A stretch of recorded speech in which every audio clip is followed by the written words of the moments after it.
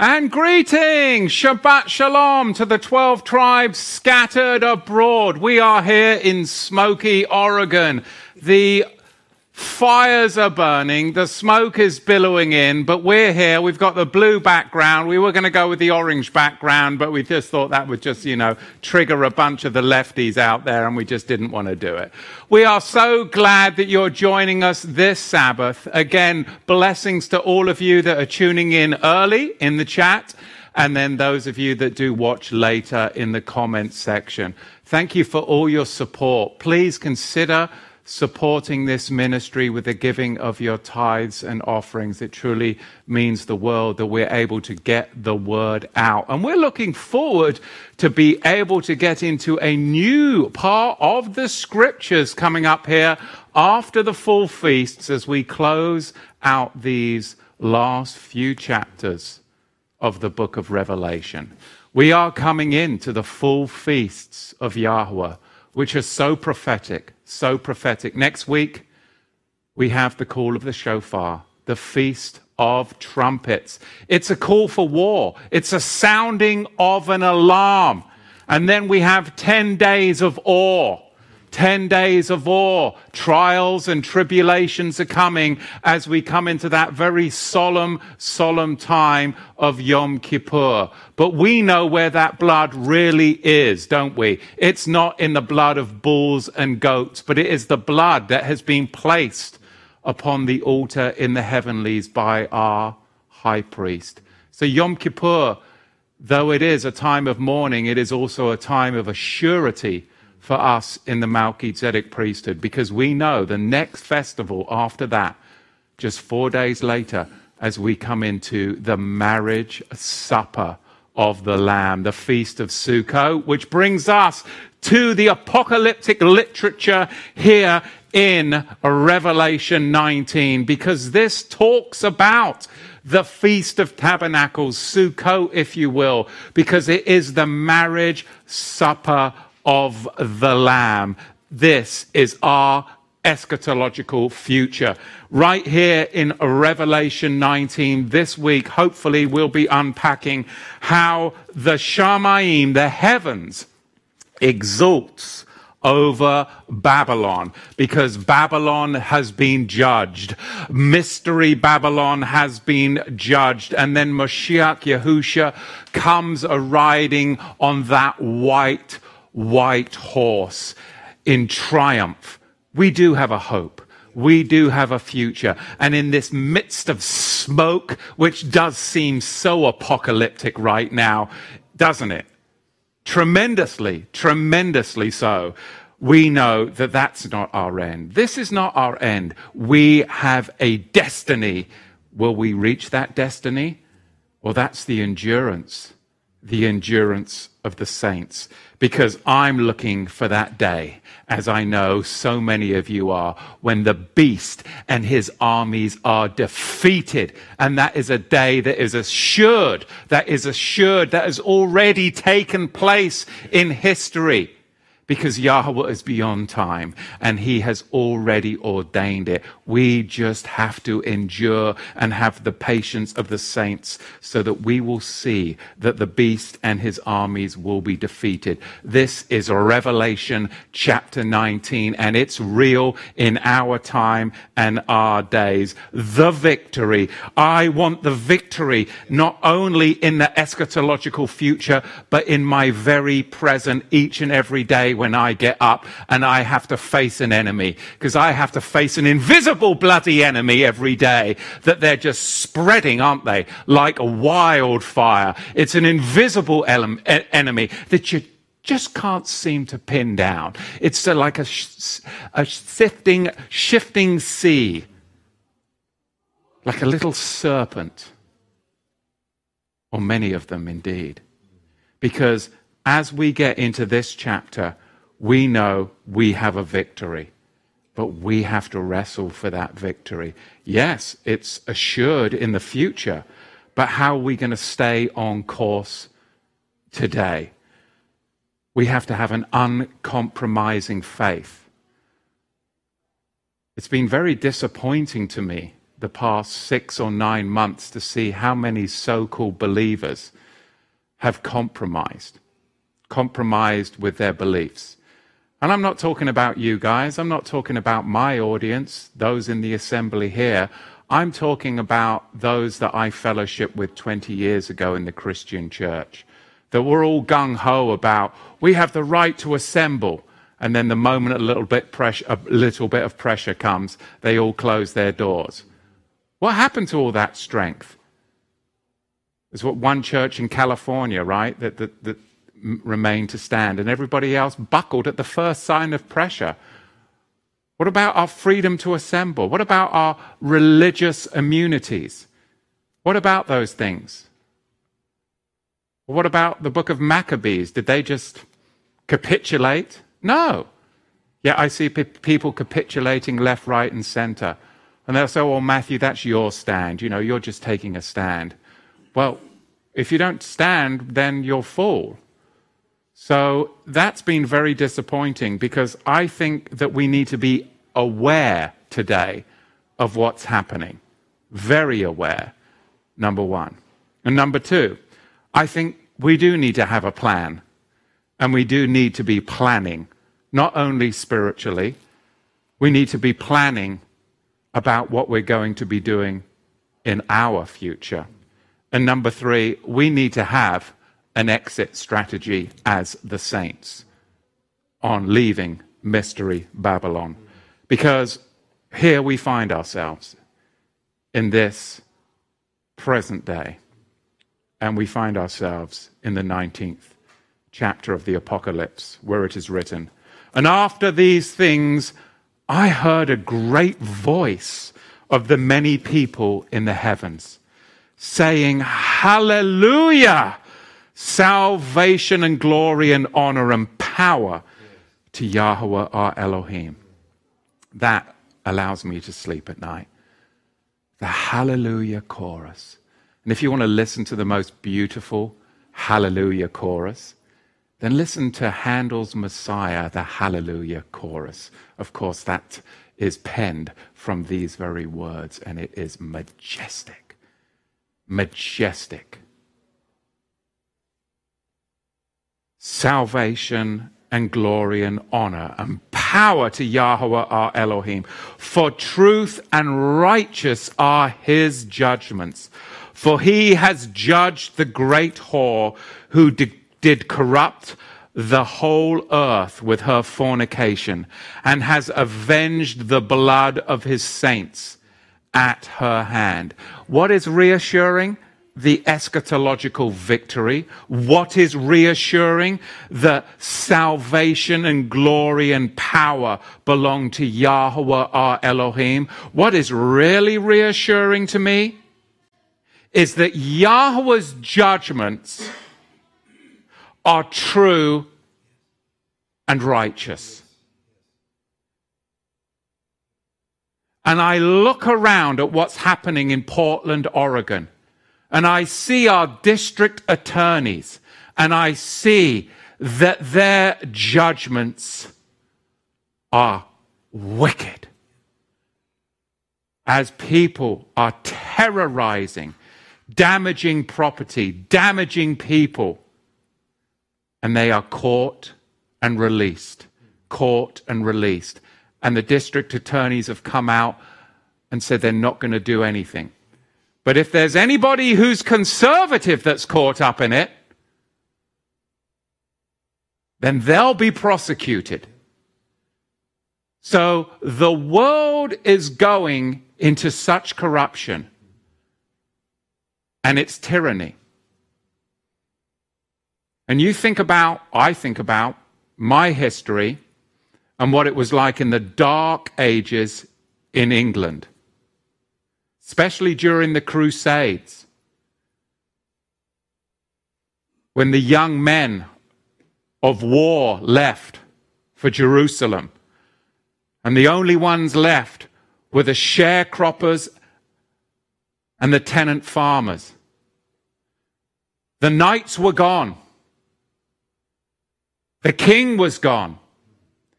And evil princes and evil men rose up, and they enslaved men, women, and the uneducated. And there was tyranny. And they made up all kinds of fictitious tales of land stewards being caught up in witchcraft, and called them all kinds of names so that they could make up law and color law so that they could tear away their property, so they could enchain and imprison and remove their commodities, their property, and their food. That is history, and I see it around us, and I get nervous, and people are like, oh, Matthew, you're just getting carried away. Yahweh's judgments are true and righteous. That is our eschatological future.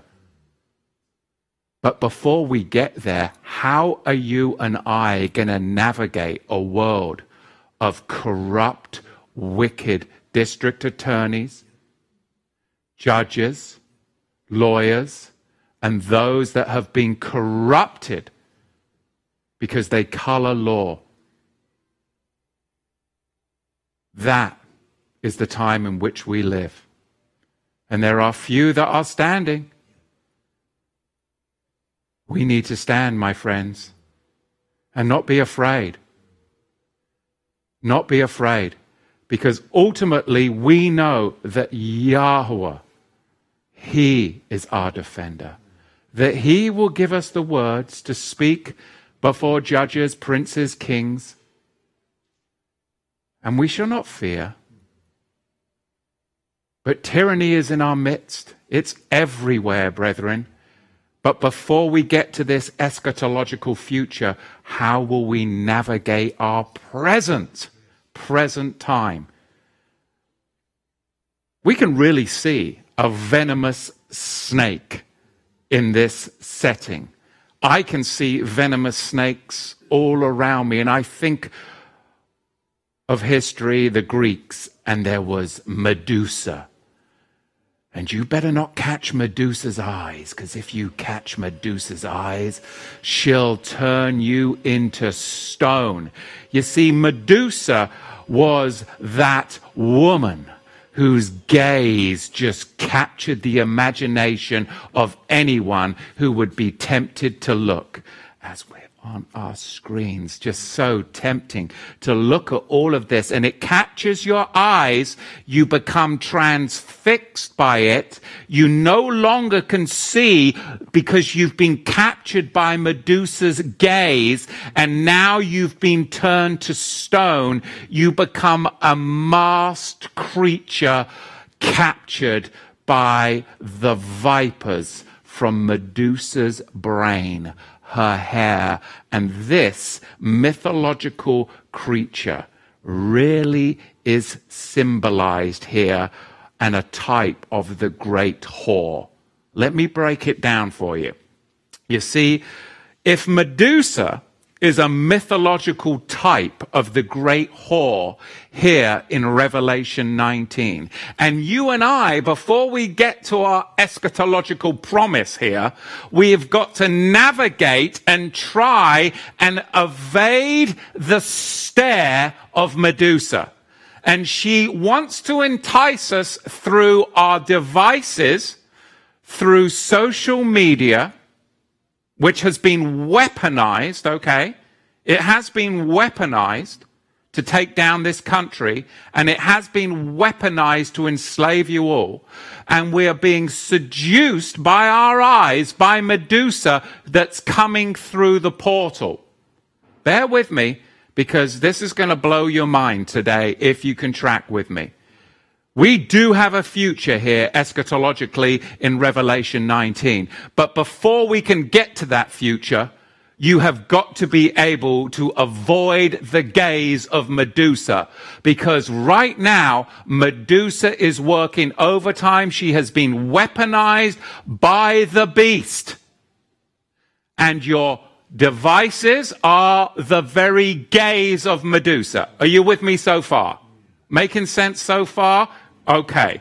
Because Medusa could very well be the weaponized mythological state come into our present reality that has been weaponized by the synagogue of Satan. But the snakes are the venomous vipers that she uses to bring her prey into masked subjection. A stone face mask if she captures your gaze and you capture her gaze. The vipers that are coming off of her hair are China, are Saudi Arabia, are Rome, are big tech and big pharma, and they are upon Medusa's head, spitting out their poison through a weaponized form of social media. Now, they established this back in Iraq in the early 2000s. They established how to weaponize social media in Iraq and Afghanistan. Private contractors that were taken over to Iraq, to Baghdad, because back in the days of Joseph Goebbels and the Nazis, what did they do? They just flew aeroplanes and they dropped pamphlets.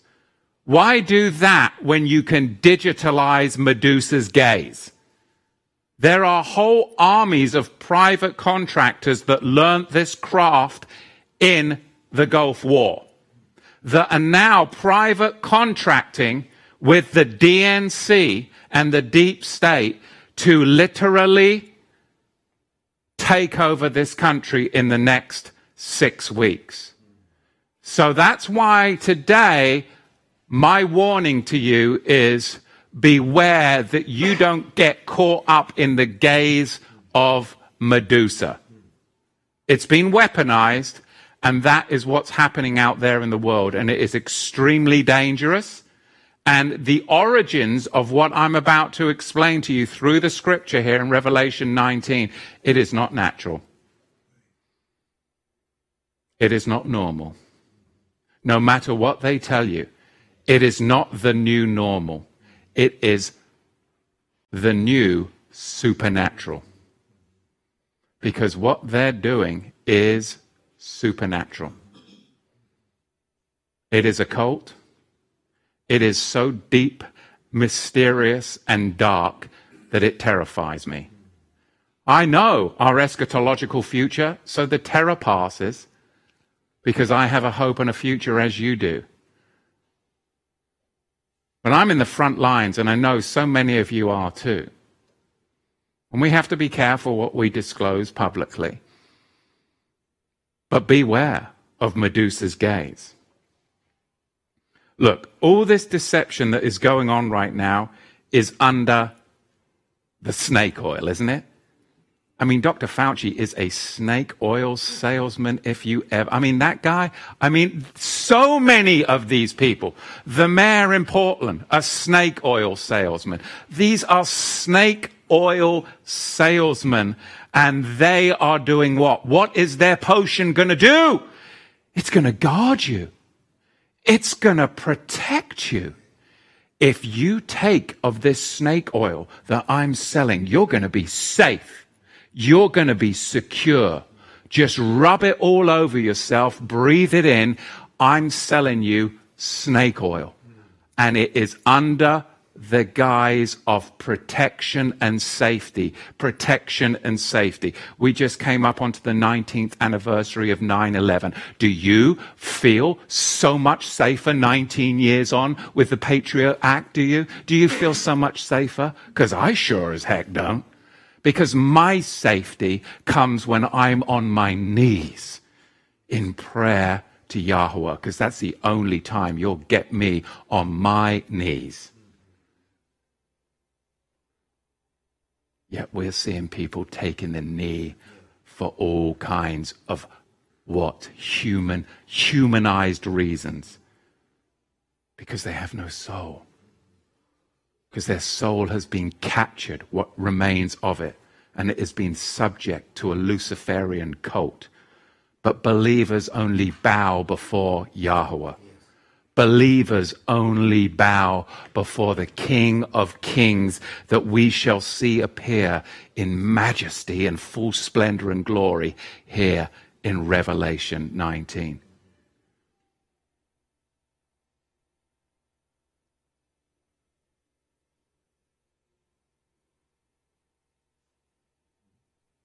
The statistics of these snake oil salesmen is forever changing, isn't it? You just can't quite pin it down. You just can't quite pin it down. They're shapeshifters. The CDC are the kings of shapeshifting, aren't they? They just got exposed with their numbers lying a week ago. Numbers lie and liars number. A friend of mine said that to me, and I was like, that's exactly what it is. I don't believe the numbers on the left. I don't believe the numbers on the right. I don't believe any of your numbers. I don't believe my numbers. I'm not numbering. Because numbers lie and liars number. You can make it say anything. It's all snake oil. Whether it's the COVID, whether it's the census, dear resident, whether it's the pre and post-election numbers. And Medusa, that entity is behind it all. Medusa actually means protectorate, guardian. And those who behold her visage, they turn into a mask of stone. They lose their humanity. They no longer are able to see and discern because they've lost their humanity. They actually become embalmed. You see, Medusa is a reptilian that promises to be a protectorate.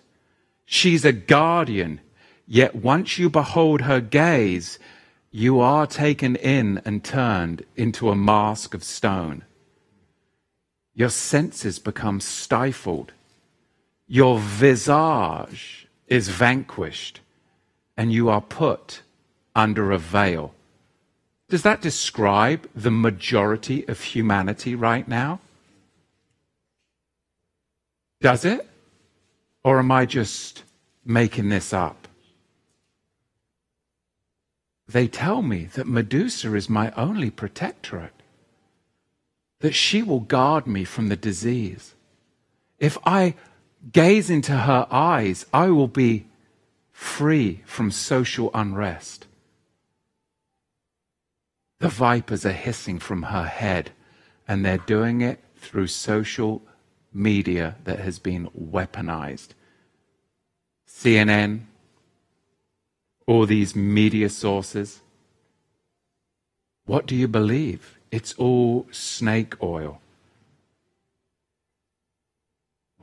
Now, I don't expect any of you, I do expect you to remember this, but many of you are just too holy to remember the 80s thrash band Anthrax. But they were obviously in communication with the beast way back then in 1985, because they chose Medusa for their track on their album, Spreading the Disease. Yeah. The 1980s thrash band chose Medusa for the track on their album, Spreading the Disease. Why? Here's the lyrics. Seducing you, she'll take you to the very depths of hell. No eyes to see, a statue now. Medusa laughs at you, you're her slave. Those are the lyrics from the Medusa track from Anthrax's album, Spreading the Disease. She'll take your soul to the depths of hell. No eyes to see. Once you get sucked in to the weaponized form of social media programming that's going on, you will lose all discernment Your heart will become a stone to humanity.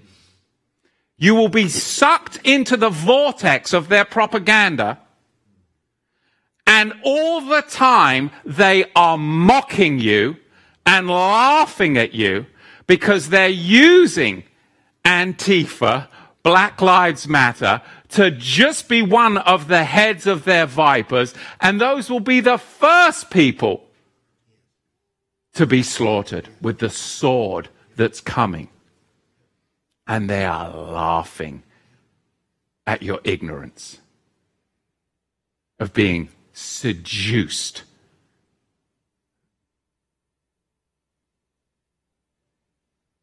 Medusa mythology is all about spreading the disease and guarding you from it.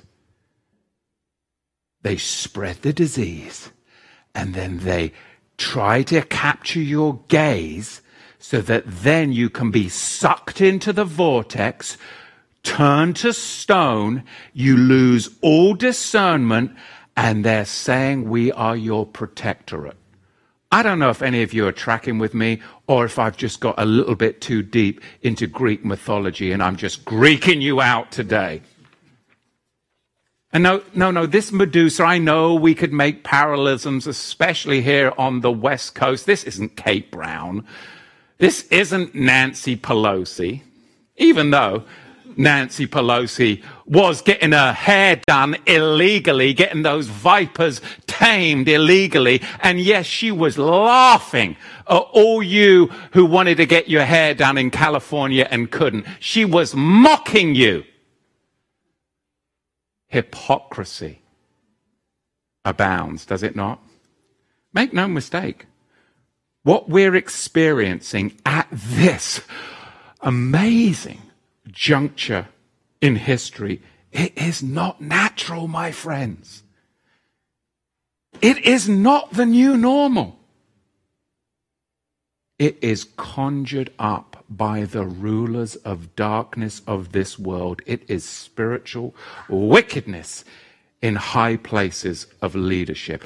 Check out this clip that we have from a conversation on Zoom from two leaders of BLM in California. Because remember, this isn't natural. This is supernatural. And Patrisse Cullors is one of the co-founders of the national, well now global BLM organization. Dr. Abdullah is a California State University professor, as well as founder of the BLM Los Angeles branch. And they're having a conversation about the spirituality that drives the Black Lives Matter movement. And in case you now don't know it yet, they ain't talking about the Holy Spirit. They're talking about channeling the powers of the ancestors. That it is the spirituality that enables them and empowers them to do this, quote unquote, justice work. I just played audio for you before the break. I may have to play that one again, where Patrisse Cullors, the same one who admitted that BLM's founders are trained Marxists. That ain't all they trained in. They're not only trained in Marxism, in which, by the way, if you don't know this, Marx himself was a pagan Satanist. So they ain't really that far off the map saying they're trained Marxists and dabbling in a bit of witchcraft. And they wanted you to believe early on that it was just a hashtag. Well, if you thought that that's what it was, Patrisse Cullors disabused you of that notion rather quickly. Let's play that audio again where she said, no, it's not just hashtags. We're resurrecting spirits so they can work through us. It's clip number 4. It's a very important practice. Hashtags are, for us, are way more than a hashtag. It is literally almost resurrecting a spirit so they can work through us to get the work that we need to get done. I started to feel personally connected and responsible and accountable to them, both from a deeply political place, but also from a deeply spiritual place. And always, you know, in my tradition, you offer things that your loved one who passed away would want, whether it's like honey or tobacco, things like that. And it's so important, not just for us to be in direct relationship to our people who've passed, but also for them to know we've remembered them. I believe so many of them work through us. So many of them work through us. To remind you, this is a Zoom-style conversation between Dr. Melina Abdullah and Patrisse Cullors. Now, I want you to listen to Melina Abdullah, where she describes what happens when they gather. It's clip number 2. When we come out into the streets and we pray, the first thing that we do when we hear of a murder is we come out, we pray, we pour libation, we build with the community where the person's life was stolen.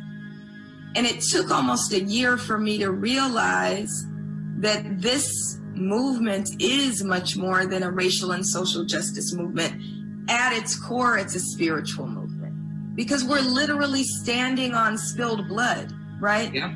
And you can't pretend like that's work that's just like some organizing work. That's some serious stuff, right? You can't pretend it's some organizing work. But wait, I thought they were just community organizing. That's what you thought. But wait, there's more. Clip 3. When we say the names, right? So we speak their names, we say her name, say their names. We do that all the time, that you kind of invoke that spirit, and then those spirits actually become present with you. Did y'all hear that? Now y'all see all of this, the NBA, all on the jersey, say her name. They're not doing what you think they're doing. You think they're just honoring people. They are conjuring up spirits.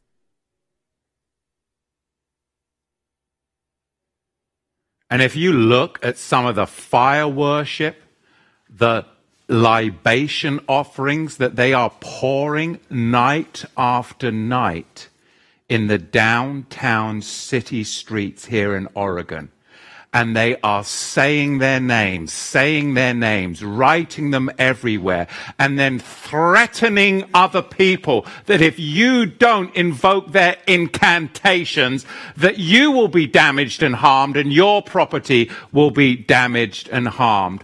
What is going on here is not normal. It is not natural. It is what we have disclosed, wickedness. And it has a spiritual root in darkness, and they are literally doing nothing more than Baal worship, cutting themselves and dancing around and working themselves up into a stupor as they set things on fire and they say the names as they invoke their deities and they invoke the dead. And this is what we are supposed to accept as the new normal. As believers, we cannot accept such abominations that are being force-fed down your throat. They're trying to catch your visage. They're trying to get you to turn into a heart of stone to humanity. Look at verse 3. This is our hope. The only name that we shall say is Yahweh. Yahweh, our Elohim, and his son, Yahusha. The name above all names. And again they said, Hallelujah. And his name is contained within that phrase. We shall Hallel, praise Yah. We shall rejoice. And the smoke, her smoke, rose up forever and ever. And the 24 elders and the 4 creatures, they fell down and they worshiped Yahweh that sat on the throne, saying, Amen, Hallelujah. And a voice came out of the throne saying, Praises to our Elohim, all of you, his servants, and you that fear him, both small and great. So if the culmination of all things is we were created to worship, we were. And if our souls and our spirits don't find their way to worship Yahweh in spirit and truth, then Satan will stalk you for your whole life to entice you any way, even using politics, Black Lives Matter, Antifa, whatever, Marxism, Bolshevism, whatever it was, Druidism many thousands of years ago, whatever, to incantate and say their names. And say their names. Anything but the name, the one true name above all names. Can you see it with clarity? I'm so glad as we proceed in this section that we have come to know his name. That no, he is not the Lord. He's not some land steward and landowner from medieval England. No, he is the Yod-Heh-Wah-Heh, Yahweh, our Elohim, and it is powerful. We are witnessing the natural manifestation in today's present world, specifically here on the left coast, of what will become a supernatural reality in just a short time. You see, the smoke that we are seeing in our cities this afternoon, you can now see that this is the smoke of a smoke offering. These blood of protesters, peaceful protesters, the politicians tell us, that is being spilt is a drink offering and a libation. Those aren't my words. Those are the words that you just heard from the community organizers, the leaders of BLM in California. A libation, a grain offering to their Elohim, their false, wicked gods. Say their names, say their names. Drink libations. These are words to the demons that empower them. And that's the reality of it. Verse 6, it says, "And I heard, as it were, the voice of a great multitude, as the voice of much water, and the voice of mighty thundering, saying, Hallelujah! For the Master Yahweh El Shaddai reigns." If you can't see the eschatological importance of saying Yahweh's name, then maybe you'd fall for the Luciferic counterfeit that is going on currently in these states in which we live. Anything to gain your visage, anything to turn your hearts to stone, anything. And this BLM movement, it's doing a great number. Because it's not just in America. It's all over the world. We've got it now flared up again in Paris. Flared up again in Paris. Slightly different name. But again, it's global. In London, it's everywhere. You see, the great multitude are those like us that haven't been worn down. I'm not worn down. I'm invigorated spiritually and supernaturally because I'm becoming more sanctified, more separated each and every moment.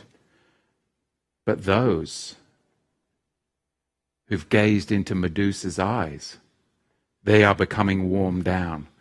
But we will be the ones that endure, because we have to now make an exit strategy for coming out of her, my people, because we need to prepare to flee into the wilderness, because that is where we will shed these bodies and be transfigured into garments of light and be able to pass through stone if you will, pass through stone. Verse 7, let us be glad and rejoice and give honor to him. We do not give honor by saying the names of the dead. We do not give honor by tattooing the dead's names into our bodies. We do not give honor by scrawling and graffitiing the dead's names everywhere and damaging property in so doing. That is dishonor. And there is no honor in such actions. What happened to society that society tells us that that is honorable? Everything we are doing as believers should be leading us to honor, should be leading us in integrity, should be leading us to be clothed in garments that are unspotted and white, fine linen of purity.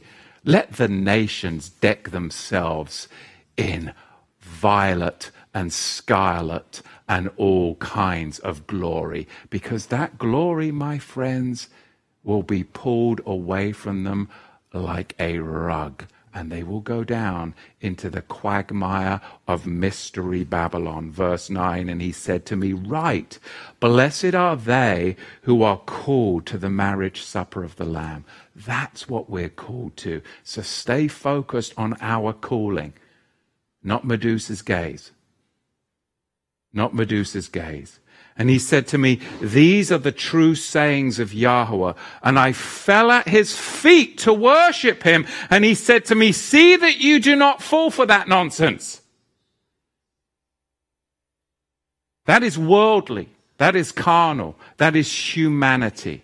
They take the knee and they bow down before things that they shouldn't bow down for. Social justice and any other cause. To the applause of those about to head into the hellacious fires that are burning and burning and burning. But we find that he said unto me, see that you do not do it, for I am your fellow servant and from your Israelite brothers. You don't bow down before men. You don't bow down in honor of a man. You rise up in the presence of the gray head, yes. But you don't bow down, but you bow down before your king. You take the knee before your king, Yahweh and Yahweh alone, and his son who sits at his right hand. It's that simple as believers. It is that cut and dry. We cannot look into the gaze of Medusa and lose sight of our eschatological future here. And I am so dismayed at so many believers, not Torah believers, but those in the church that have acquiesced to tyranny. Just a little bit. It's just a little bit. It's just a small bit, though. It's not that bad. It's just a small bit. It's really not that bad. Don't judge me. It's just a little bit. Where does it stop? You just acquiesce to that. Why not acquiesce to the next thing? Because you've already been tried, right? And you gave in once. So now it's going to be easier to give in again, right? And then you've given in twice. It's called temptation. You have to hate sin. Take it from a man who has been delivered from great sins in his life. All glory to Yahusha. And I was taught from a very young age that to gain the victory, I had to hate the sin. Which is why I'm so passionate and so zealous. You can't mess around with it. You have to hate it, and I hate tyranny. And everything that it stands for, and if I even smell it coming near me, I hate it. And that's why I'm so passionate in these days of lawlessness. Because I see people that don't hate it. I see people that were born in this country that don't appreciate this country. I see people that were born in this country that don't appreciate this country. And that's shocking to me. We have to have a proper perspective of who Yahweh is and who we are. Because I know who I am. I am a filthy sinner. And my righteousness is as filthy rags. And there is no good thing in me. My heart, it is deceitfully wicked above all things. Oh, who can know it? But I do know that the lepers looked at Yahusha and they fell down and they worshipped him because they knew that he was Yahweh in the flesh. In Matthew chapter 8, verse 2. I know that the rich young ruler chose another path when he could have so easily have fallen down and worshipped the master. But there was another ruler in Matthew 14, verse 33, that did worship Yahusha. I know that the disciples, they worship Yahusha. I know that Hebrews, in the first chapter, in the 6th verse, is a quotation of Psalms 97.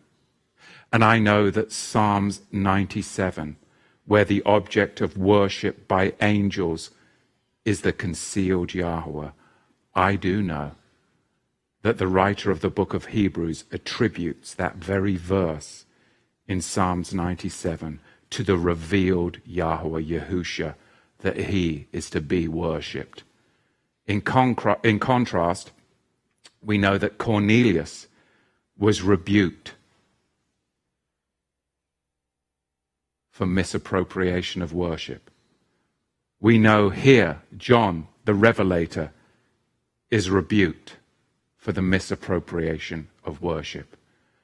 And those that have been caught up in the BLM and Antifa are to be rebuked for the misappropriation of worship. It's not right. Certainly not if you name yourself as a follower of the Mashiach.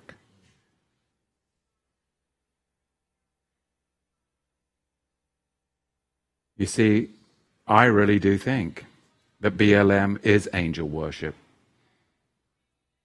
It's the very thing that we were warned, or the Colossians, I should say, were warned. In Colossians chapter 2, verse 18, it is said, "Let no man beguile you of your reward in a voluntary humility." That means virtue signaling, basically, okay, in modern parlance. And the worshipping of angels, of course. We're talking fallen angels, the dead. Say their names, say their names. Ink them on their body, chalk them on the wall, graffiti them on the stone buildings. No, write them on your jerseys and then take the knee. No, that's inappropriate. It's in violation of Leviticus chapter 19, verse 28. No! These people are intruding into those things which he hath not seen. They have vainly puffed up their carnal minds. That's what the scripture says. It's very clear. I can smell the smoke in here, can you? And it's not natural. It's not natural. Now, don't go to Snopes and go fact check me on Snopes. Because if you go to fact check me on Snopes, then you really have been bewitched by Medusa. Because Snopes is like asking the fox to take inventory of the chicken coop. So grow up and check this out. Because the fires and the smoke I'm breathing, It's not from a natural ignition source. Yeah, we were just told by Clackamas County Sheriff's Office that they are arresting people right up there, walking around with ARs and stuff, arresting these people who were intentionally setting fires. Clear everybody off this same thing. 55. Zero, check on your status.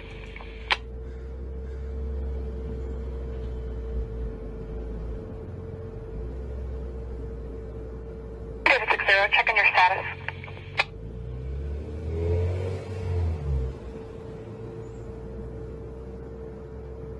Forecasting a suspicious vehicle, 213 northbound 205. It's a dark Subaru with Texas plates, throwing Molotov cocktails, and a silver SUV, and then Texas plates, cab 810.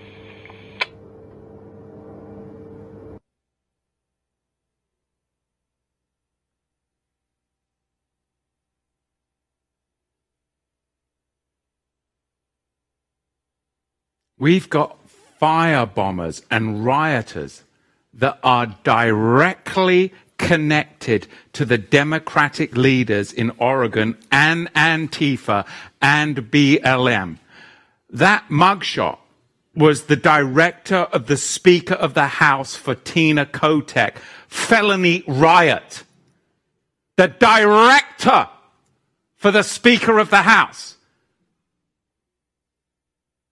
Working in conjunction with the district attorneys, working in conjunction with the judges in the blue states.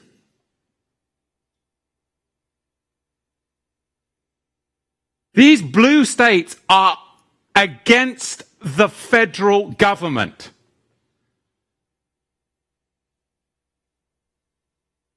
These blue states and blue politicians are against the commander-in-chief.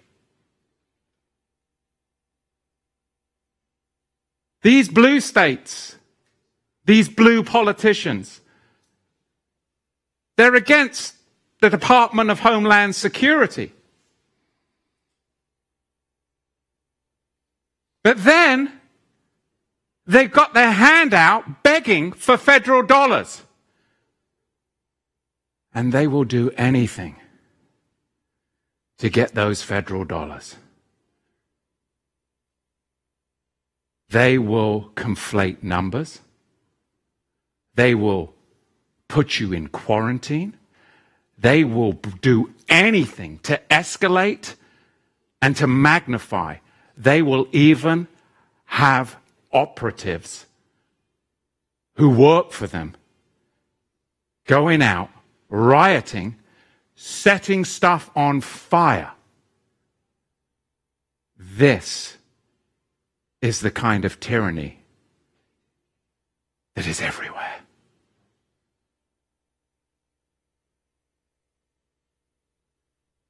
It's very sobering when you see at what high levels this has gone to. We are right near the edge here, guys.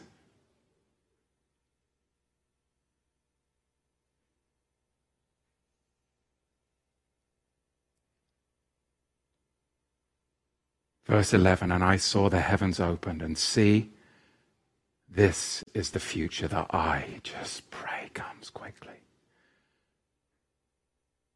A white horse. And he that sat upon it was called Faithful and True. Instead, we have liars, people that are corrupt, will do anything for a Federal Reserve note. Anything to gain those Federal Reserve notes, even though they won't take any leadership from the federal government. Even though they won't take any leadership in policing. Because I know DHS could crush this in 2 nights. Just that simply.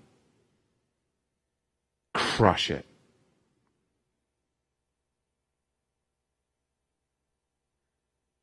But no one's got the stomach in these blue states. Instead, they're fanning the flames. And we see it, and it goes all the way to the highest levels. The highest levels. You just saw that mugshot.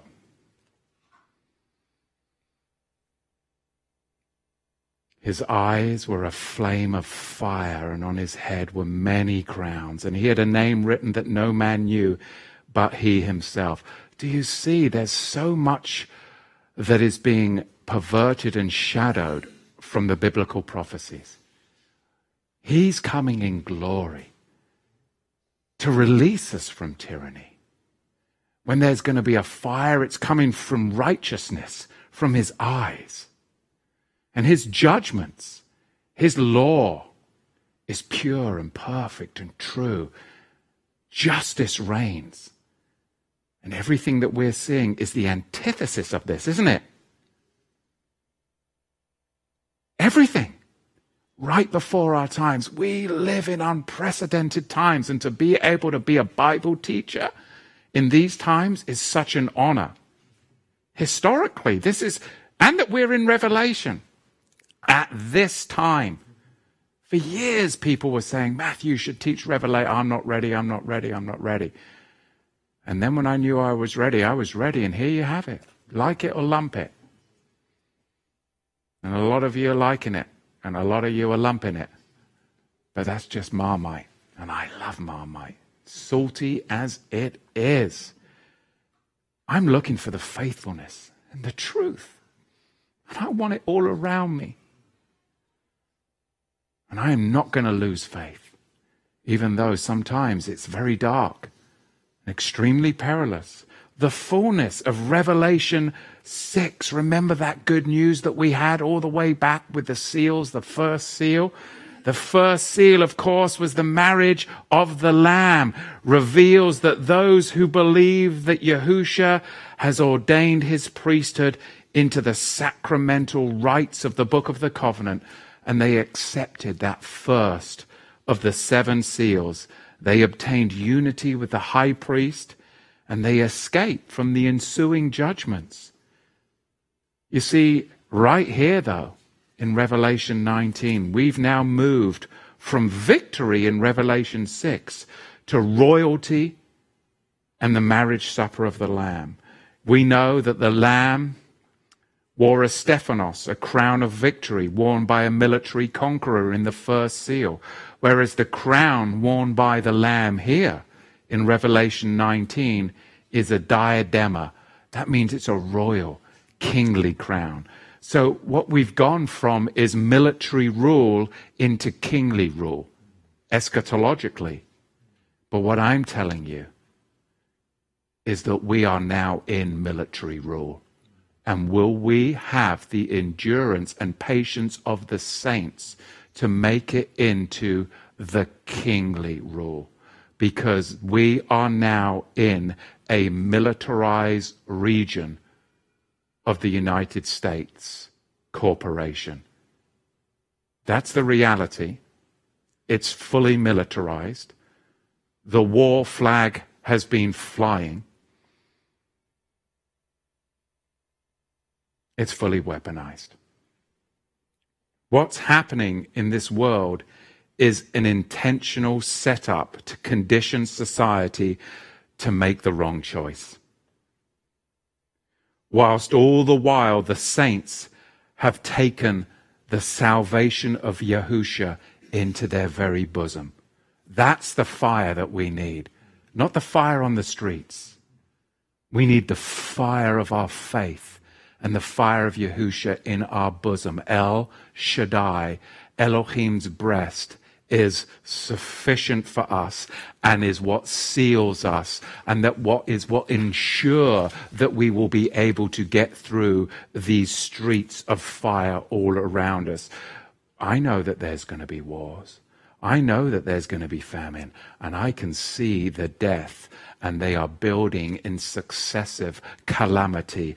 But we will grasp the marriage supper of the Lamb. We know that the rider is the Lamb.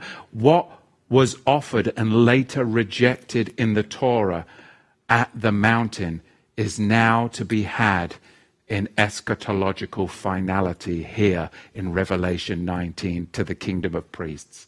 And that's what keeps us going. That's the pure hope.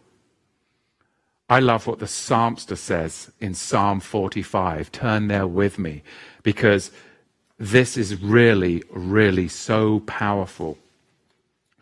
We are going to see this marriage supper of the Lamb. Now, its inception point of the first seal is going to be our very first Sukkot as we exit the nations. When will that be? When will that be? Will it be this year? Some are saying it will. I know that we live in times of great expectation, but Yahweh has given us his gift of his grace that was loosed in the first seal, which was the invitation to the marriage supper of the Lamb. He's given us his mind. He's given us his spirit. Are we now willing to exit Mystery Babylon and go all the way? Revelation 19 is fascinating in apocalyptic literacy. And it was foretold in Psalm 45. My heart is inditing a good matter. I speak of the things which I have made, touching the king. My tongue is the pen of the ready writer. Thou art fairer than the children of men. Who is? The Lamb. Far fairer than the children of men. And John is the pen of the ready writer here, explaining it all for us. Grace is poured into thy lips. What grace? Well, the invitation to the marriage supper of the Lamb. Was that grace? That was grace abounding. Therefore Yahweh hath blessed thee forever. Gird up thy sword upon thy thigh. And of course, we're at that point in the apocalyptic now of the sword girded up on Yahushua's thigh. O most mighty with thy glory and thy majesty.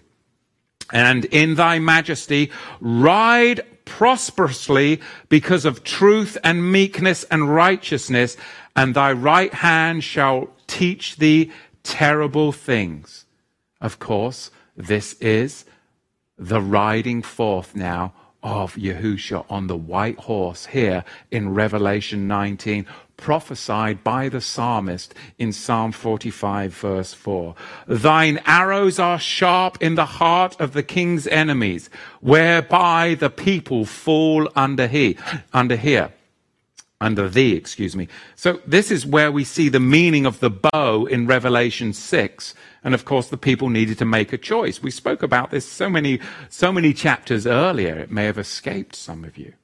Look at verse 6. Thy throne, O Elohim, is forever and ever. The scepter of thy kingdom is a right scepter. Thou lovest righteousness and hatest wickedness. Therefore, Elohim, thy Elohim, hath anointed thee with the oil of gladness above thy fellows. Of course, this is the anointing into the Melchizedek priesthood. All thy garments, verse 8, smell of myrrh and aloes and cassia, out of the ivory palaces, whereby they have made thee glad. King's daughters were among thy honorable women. Upon thy right hand did stand the queen in gold of Ophir. Hearken, O daughter, and consider, and incline thine ear. Forget also thine own people and thy father's house. Verse 11. So shall the king greatly desire thy beauty, for he is thy master, and worship thou him. Who are we going to worship? No misappropriation of worship, is John warned, just as we are admonished here by the psalmster. Do you see the correlation here between Psalm 45 and where John, the ready writer, was getting the detail in the apocalyptic literature? Verse 12, and the daughter of Tyre shall be there with a gift. Even the rich among the people shall entreat thy favor. The king's daughter is all glorious within. Her clothing is of wrought gold. She shall be brought unto the king of raiment of needlework. The virgins, her companions that follow her, shall be brought unto thee. Who's that? That's you and I, in garments of white linen, unspotted. This is the saints, the virgins being brought forth into the marriage supper of the Lamb. With gladness and rejoicing shall they be brought.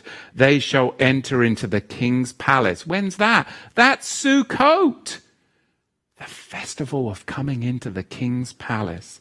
Instead of thy fathers shall be thy children, whom thou mayest make princes in all the earth. I will make thy name to be remembered in all generations. Remember the name? The name Yahweh. That's the name that we say. Say their name? No, say his name, Yahweh. Therefore shall the people praise thee forever and ever. We've passed right here into the apocalyptic literary form of Revelation 19. And now we come into the triumph of royalty and victory, obtaining the royal priesthood after the order of Melchizedek, which is why you have the 24 Melchizedek priests in this particular chapter. Yahusha, we know, has 3 public names in verses 11 to 16 of Revelation 19. He's got 3 public names, and each reveals aspects of his nature, if you will. Yet here, even in the eschatological battle, we still find that there are elements of Yahusha's name that do remain hidden to us. Which brings me to the true name, okay? How about the new name?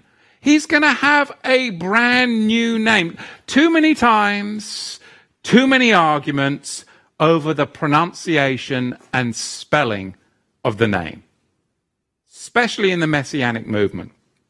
Look, we all know that the letter J was invented in 1524. Let's just move on from our pagan roots. Let's move on from our pagan traditions, and let's move towards a goal in maturity.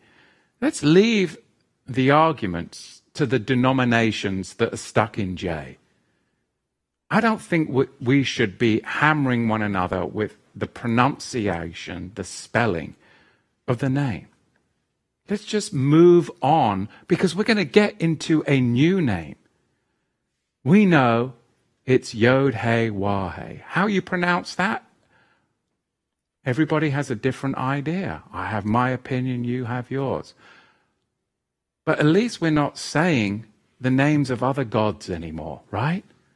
So let's move into maturity, because in verse 13 it says, and he was clothed with a long robe, could have been a tallit, that kind of historical garment, dipped in blood, and his name is called the Devar Yahweh, the word of Yahweh, and the armies that were in the heavens followed him upon white horses, clothed in fine linen, white and clean.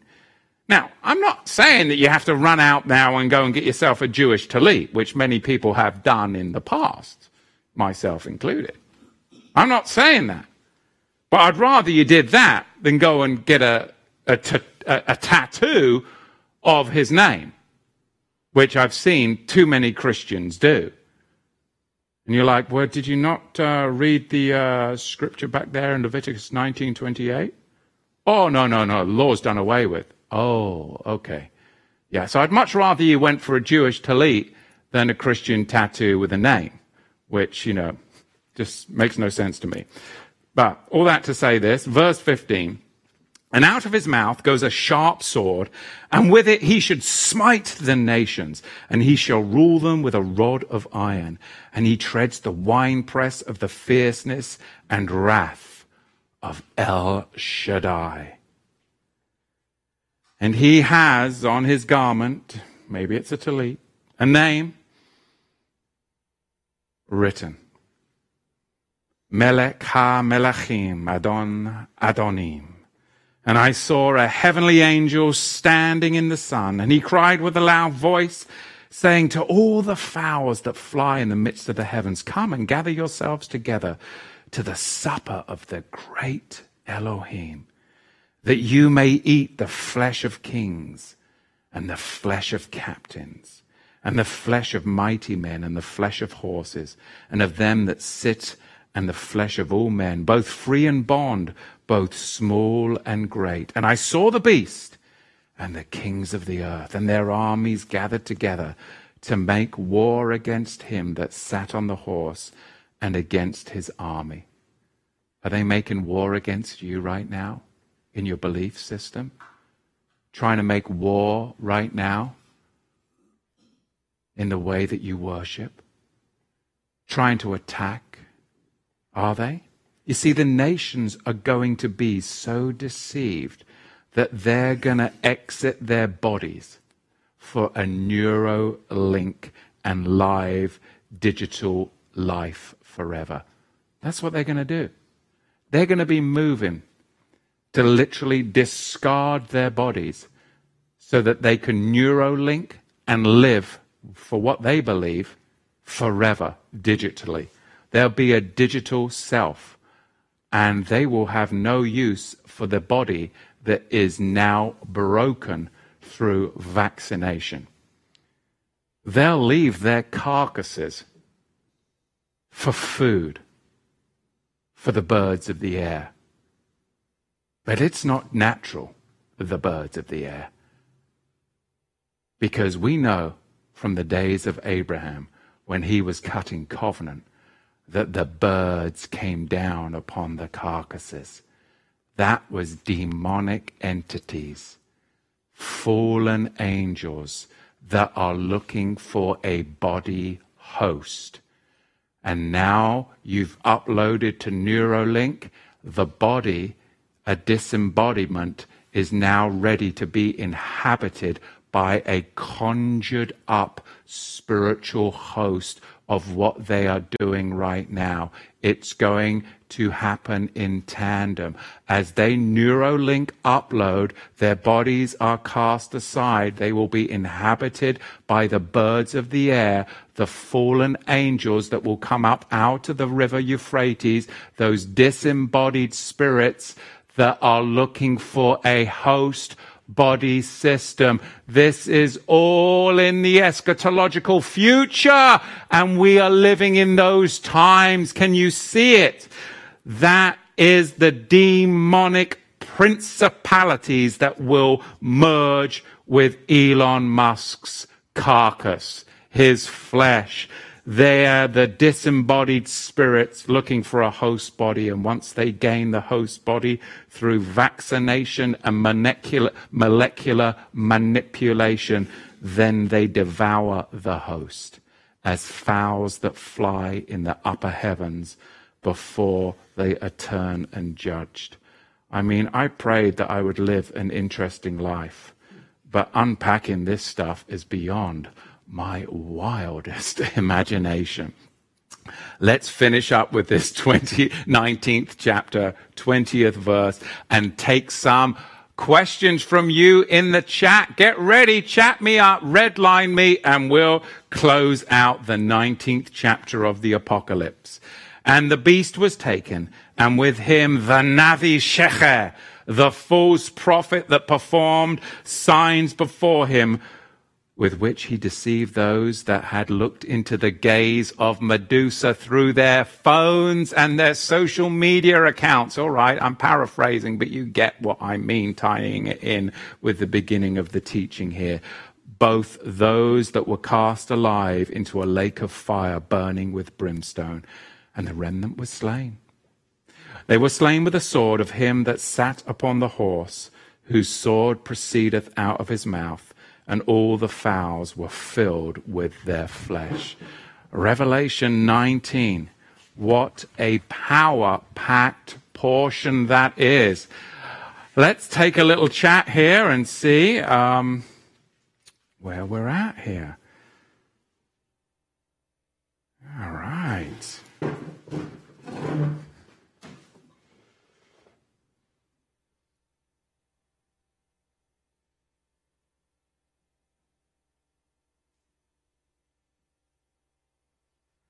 Okay. All right, we're up on the main camera. 45 Kimber. What does John 3:29 mean to you? Well, let's have a little butchers and see. Let's have a look and see here.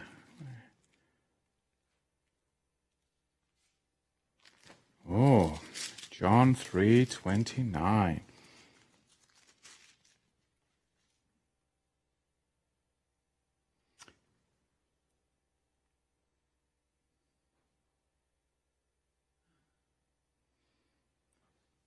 John answered and said, a man can receive nothing unless it be given to him from heaven. You yourselves bear me witness that I said, I am not the Mashiach, but I have been sent before him. He who has the bride is the bridegroom, but the friend of the bridegroom who stands and hears him rejoices greatly because of the bridegroom's voice. Therefore this joy of mine is fulfilled. He who has the bride is the bridegroom. But the friend of the bridegroom, oh yeah, that's powerful, isn't it? Who stands and hears him rejoices greatly because of the bridegroom's voice. How do you unpack that on the fly? I would say that my interpretation would be that Yochanan, John, being the friend of the bridegroom, growing up amongst him as his brethren, and being the one who is a friend, right? Who is a friend greater? Of course, Yahusha, the one that would be mikvah'd by John the Immerser. But because of that mikvah, then the bride gets brought into the whole priesthood. And what greater rejoicing is that he gets to witness. As he's standing there, he's the one really giving Yahusha away, isn't he? That is bittersweet. Bittersweet. Yes, he's the friend of the bridegroom, but he knows that mikvah that he's about to do will also come at a great cost. So he's there in that sacramental rite, witnessing it and seeing it. That's how I would interpret it, and we could unpack that further. Yeah, well, here we go. Much more truth. Yochanan, John is Yahusha's best man. There you go. See, I'm so long-winded, and he just packed that up very nicely there. Let's see what else we got. Oh, Pixie from Dixie. Shabbat Shalom, Pixie from Dixie. Do you think the Messiah, the Jewish rabbis are meeting with, is the false prophet? I do believe that there are many false prophets that are out there today, and this is definitely one that shall be speaking for the synagogue of Satan. Truth Like Velcro says, so the birds inhabiting bodies equals zombie technology. Could very well be. That is a modern interpretation of the apocalypse that I see coming in our days. Because, of course, we're right now on this precipice. Because we don't know how long it's going to be. Is it only going to be 6 weeks? There's going to be a global vaccination, okay? We know that that's going to shift humanity. It's going to be humanity 2.0, right? Already now, I can't go back and visit my mum in England. I have to mourn that. Why? Because they are total tyranny there. They don't have the Constitution. They've got the Magna Carta, which is fractured and split. And they're now doing the whole country has to have COVID testing. Mandatory. They've got this 6x6 rule. Otherwise, you go to jail. I mean, Boris has gone bananas. Absolute bananas over there. So, you can't go there. You can't go to Hawaii unless you want to, go over there for 2 weeks of quarantine and stay in your hotel room and then come back here and then also be quarantined. I mean, the world has gone bananas. Diesel Grandpa says, I don't know, he left. Where did he go? Oh, there he is. I'm so impressed with your knowledge of you cheeky git. I'm so impressed with your knowledge of the early 80s culture and classic music. Thank you for bringing us these powerful...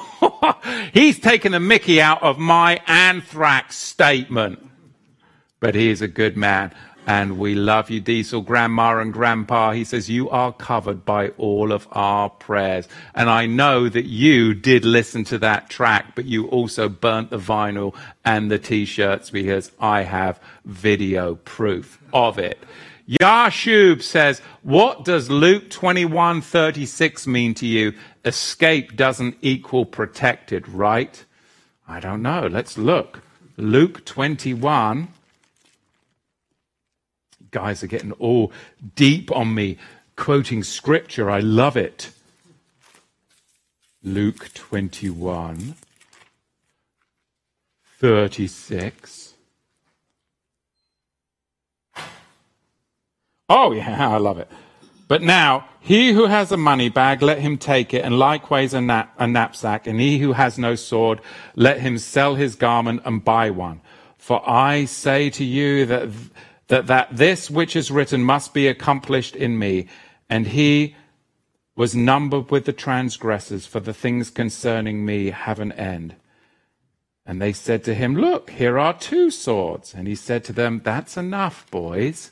You only need a handgun, a short sword, and a long gun, a long sword. And that is enough. So there's my interpretation. What does it mean to me? It means that you don't become some kind of pacifist. We're not Quakers, even though I do like Quaker oatmeal. We're not a bunch of Quakers. We've read the Torah, and we realized when we left Egypt that we knew that Amalek was on our tail, and we have a moral and spiritual responsibility to take care of one another and to turn the other cheek. What does that mean? To be pacifists? No. It means that you give somebody the benefit of the doubt. You pray for peace and prepare for war. I'm not going to go out and be an aggressor. I am a defender of the weak. That is what we're to be. And when you need to defend, you better be armed and able to do such. That's what it's saying, I think. But, Jim Gerderson says, in Minnesota, it seems like the sheep are loving the masks. Many people I see wearing them even when it's not required. Very sad. Why is that, Jim? Because it is psychological. This stuff is so psychological. They have been doing tests on this since the early 60s on how to do it. Break down society. then enslave society in a fear consciousness, and a group consciousness becomes almost euphoric to them. And then they have a subculture. It's all psychological. They've done so many studies of it that then you become part of that subculture herd mentality, where then you feel a kinship in the midst of pandemic. And for you then to remove the mask, you would feel an alien awash at sea, isolated and targeted and terrified, right? So think of sheep, as you've just stated. Sheep, they'll even huddle into a very, very dangerous spot rather than go off out on their own, even if the lone sheep was to escape into a safer pasture. They'd rather stay with the huddle. That's what's happening. That's what's happening. So, anyway, my goodness, what days and ages we live in. Giant Killer says, it is more important now, more than ever, to know and proclaim Yahweh's name loudly and proudly it is. And Giant Killer makes some great hats, and he has got the Yod Hey Wah Hey hat. Maybe pop a link up here for us, Giant Killer, on where we can get some of your messianic bling. Giant Killer there. He's made a few hats for me and my family, and we're very thankful, and t-shirts too. But yes, I love proclaiming the name. Much more truth. How close do you think we are to war and famine? Oh, I'd say about 6 weeks. I'm not prophesying, because people will be like, oh, it didn't work. No, look, it's all speculation and theory. I'm not predicting. That's called soothsaying. You be alert, you be aware of the times. We don't know. Again, be prepared. Giant Killer says again, so important. And in that day you shall say, praise Yahweh, call upon his name, make known his deeds among the peoples, make mention that his name is exalted. There you go.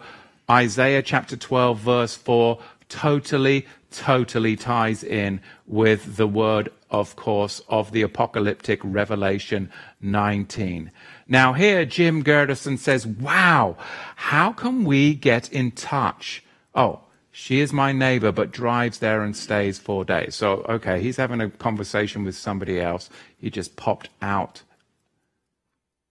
that at me here. Let's see. Here's a great question. Cody FLT. Shabbat Shalom, Cody FLT. Can husbands and wives baptize each other in Yahusha's name? Yes, yes, yes. You know, I have done so many amazing things in ministry. I've had somebody call me up from another state, and on the telephone, obviously, and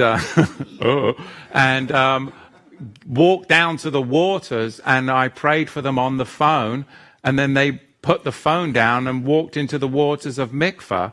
And so, yes, definitely. We had a wonderful mikvah last Sunday, posted that on Facebook. We found a wonderful spot up here in Oregon.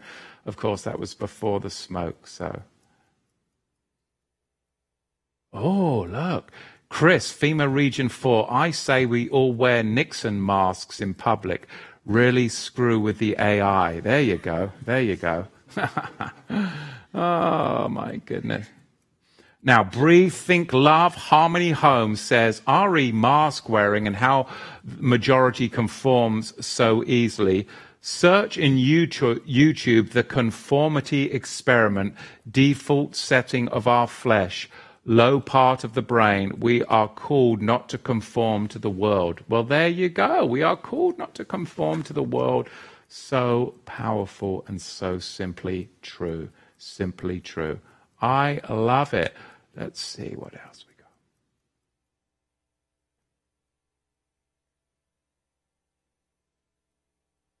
Oh, here goes. Cindy Partlow. She says, Luciferians hide agendas in their names. Just wanted to share that Anthony Fauci's name means. Anthony, praiseworth, Fauci, sickle. So Anthony Fauci means praiseworthy sickle. Well, there you go. He's going to be reaping a harvest for himself. Chris and Chelsea down in the southern part of Oregon in the smoke and fire. Shabbat Shalom, Mishpocha. At this very moment, we are in Apocalypse Boot Camp. Yes, we are. Thank you for helping us to train and prepare for what's coming. We are praying for you. Thank you. I hope you've got a garden going on down there.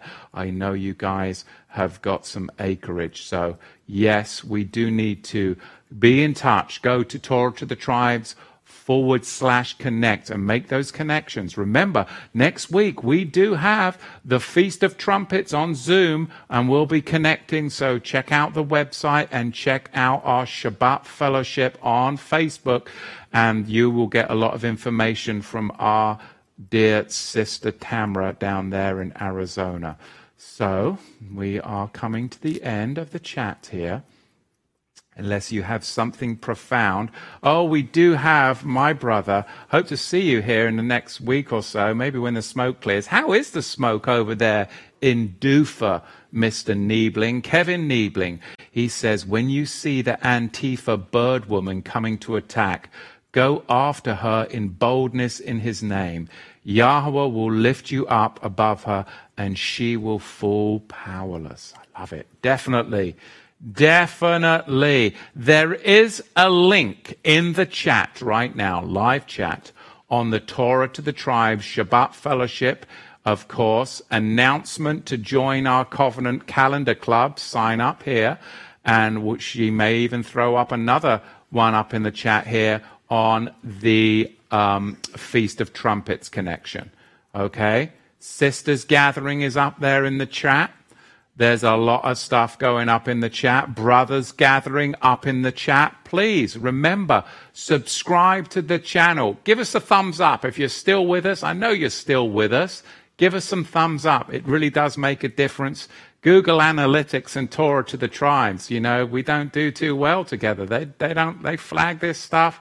I mean, within what was it? 10 minutes last week, they totally scrapped most of the advertising. Because they've got those Google bots and they didn't like some of the words that I used. So, just crazy stuff. Mo Das says this. Since these people claiming they are Jews are the synagogue of Satan, is the food they label as kosher good for consumption since they bless it and they worship Satan and not Yahweh? Well, that is a very good question. You know,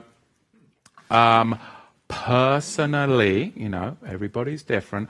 I do not consume stuff that has got, I do not consume stuff that has got the halal symbol on it. Okay, that's me.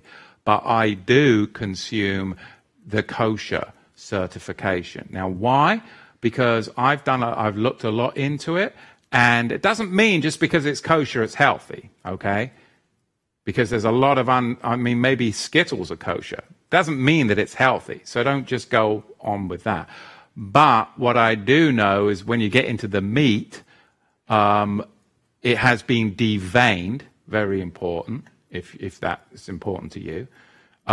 It's not treif, meaning it didn't come from an injured animal. The deveining is huge, and the blood being poured out on the ground like water is huge. Now, is it better to get organic?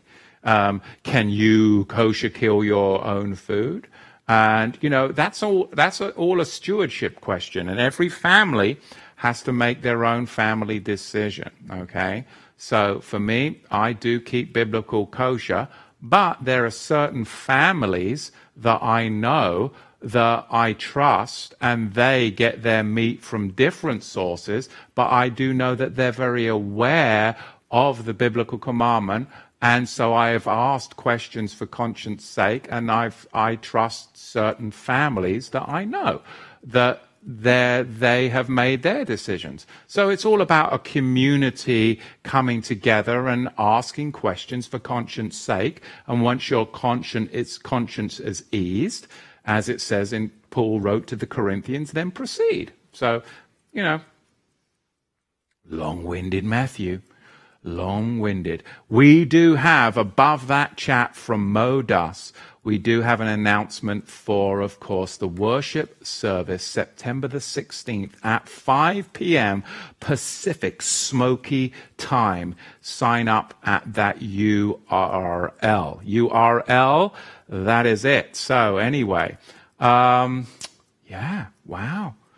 Libby, how are you, Libby, at the Libby Tube? I see you in the chat. I pray, sister, you are doing well and being mightily blessed in your ministry. Libby does a great job, and I got to visit and meet her last Sukkot. Can't believe it. Chris from FEMA Region 4, thanks for the video of you shooting the fully auto 50 cal. Very nice, must say. Thoroughly enjoyed that. Hope you'll be bringing that up when you exit your state.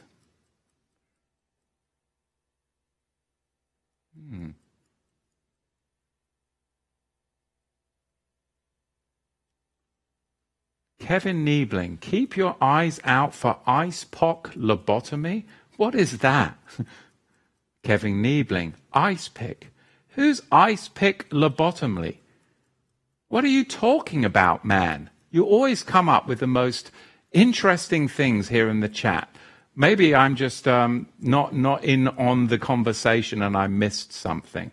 But anyway, I see Jose down in Florida. Shabbat Shalom, Jose. You're looking like you are ready for, of course, to host, I think, with Tamara on the Feast of Trumpets. So we're looking forward to connecting with you, Jose. Let's see what else. Wow, no, I did not see that. Jim Gerderson, did you see a large Baptist church in California is being shut down by a federal judge? Oh, John MacArthur. Wow, yes, he was the one I was talking about. Is he being shut down by a federal judge? I just wonder how that works with legally. There's a lot of again a lot of coloring of law going on right now, which they'll get their own. They'll get it. It's all going to come down for righteous judgment. Oh, the Trotsky ice pick, Thomas Hughes. Trotsky ice pick. Okay, I'm with you. Okay, gotcha.